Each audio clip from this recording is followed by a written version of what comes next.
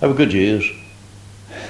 Let's talk a little bit about your experience. In relation to, you mentioned before, the new wing, which would come about in 1970, obviously house the toilet block, staff room, office, audiological and audiometric rooms, manual arts and home economics room.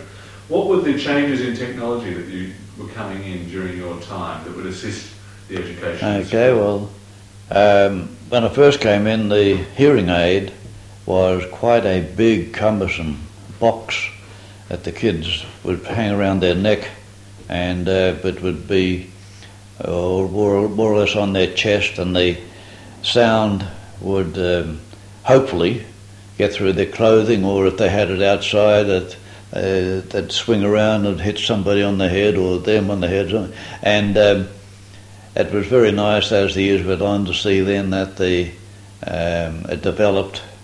It did take quite a while though.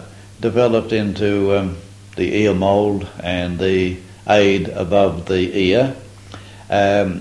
One area which became very popular was the binaural approach, where the two ears had it as opposed to the monaural.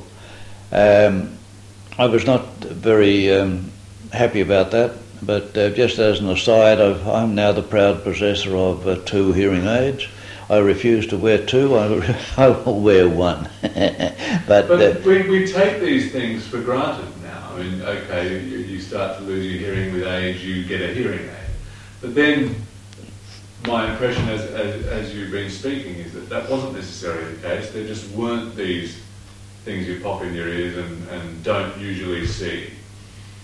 You mentioned these sort of cumbersome things you hang around your neck. Yeah, yes, they were. And as with the new block, by the way, the teaching block, we had installed in it hidden wire, which allowed the teacher to be at the front, but the person or the child at the back of the class could pick up through this through the wiring what the teacher was saying.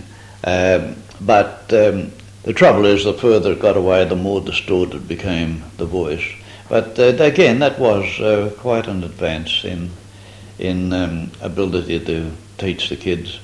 For a lot of the time, of course, we used the blackboard, what's now called the whiteboard, and that in conjunction with the oral approach, we got the kids to do quite a lot of physical exercise and a lot of sport, and taken all around, they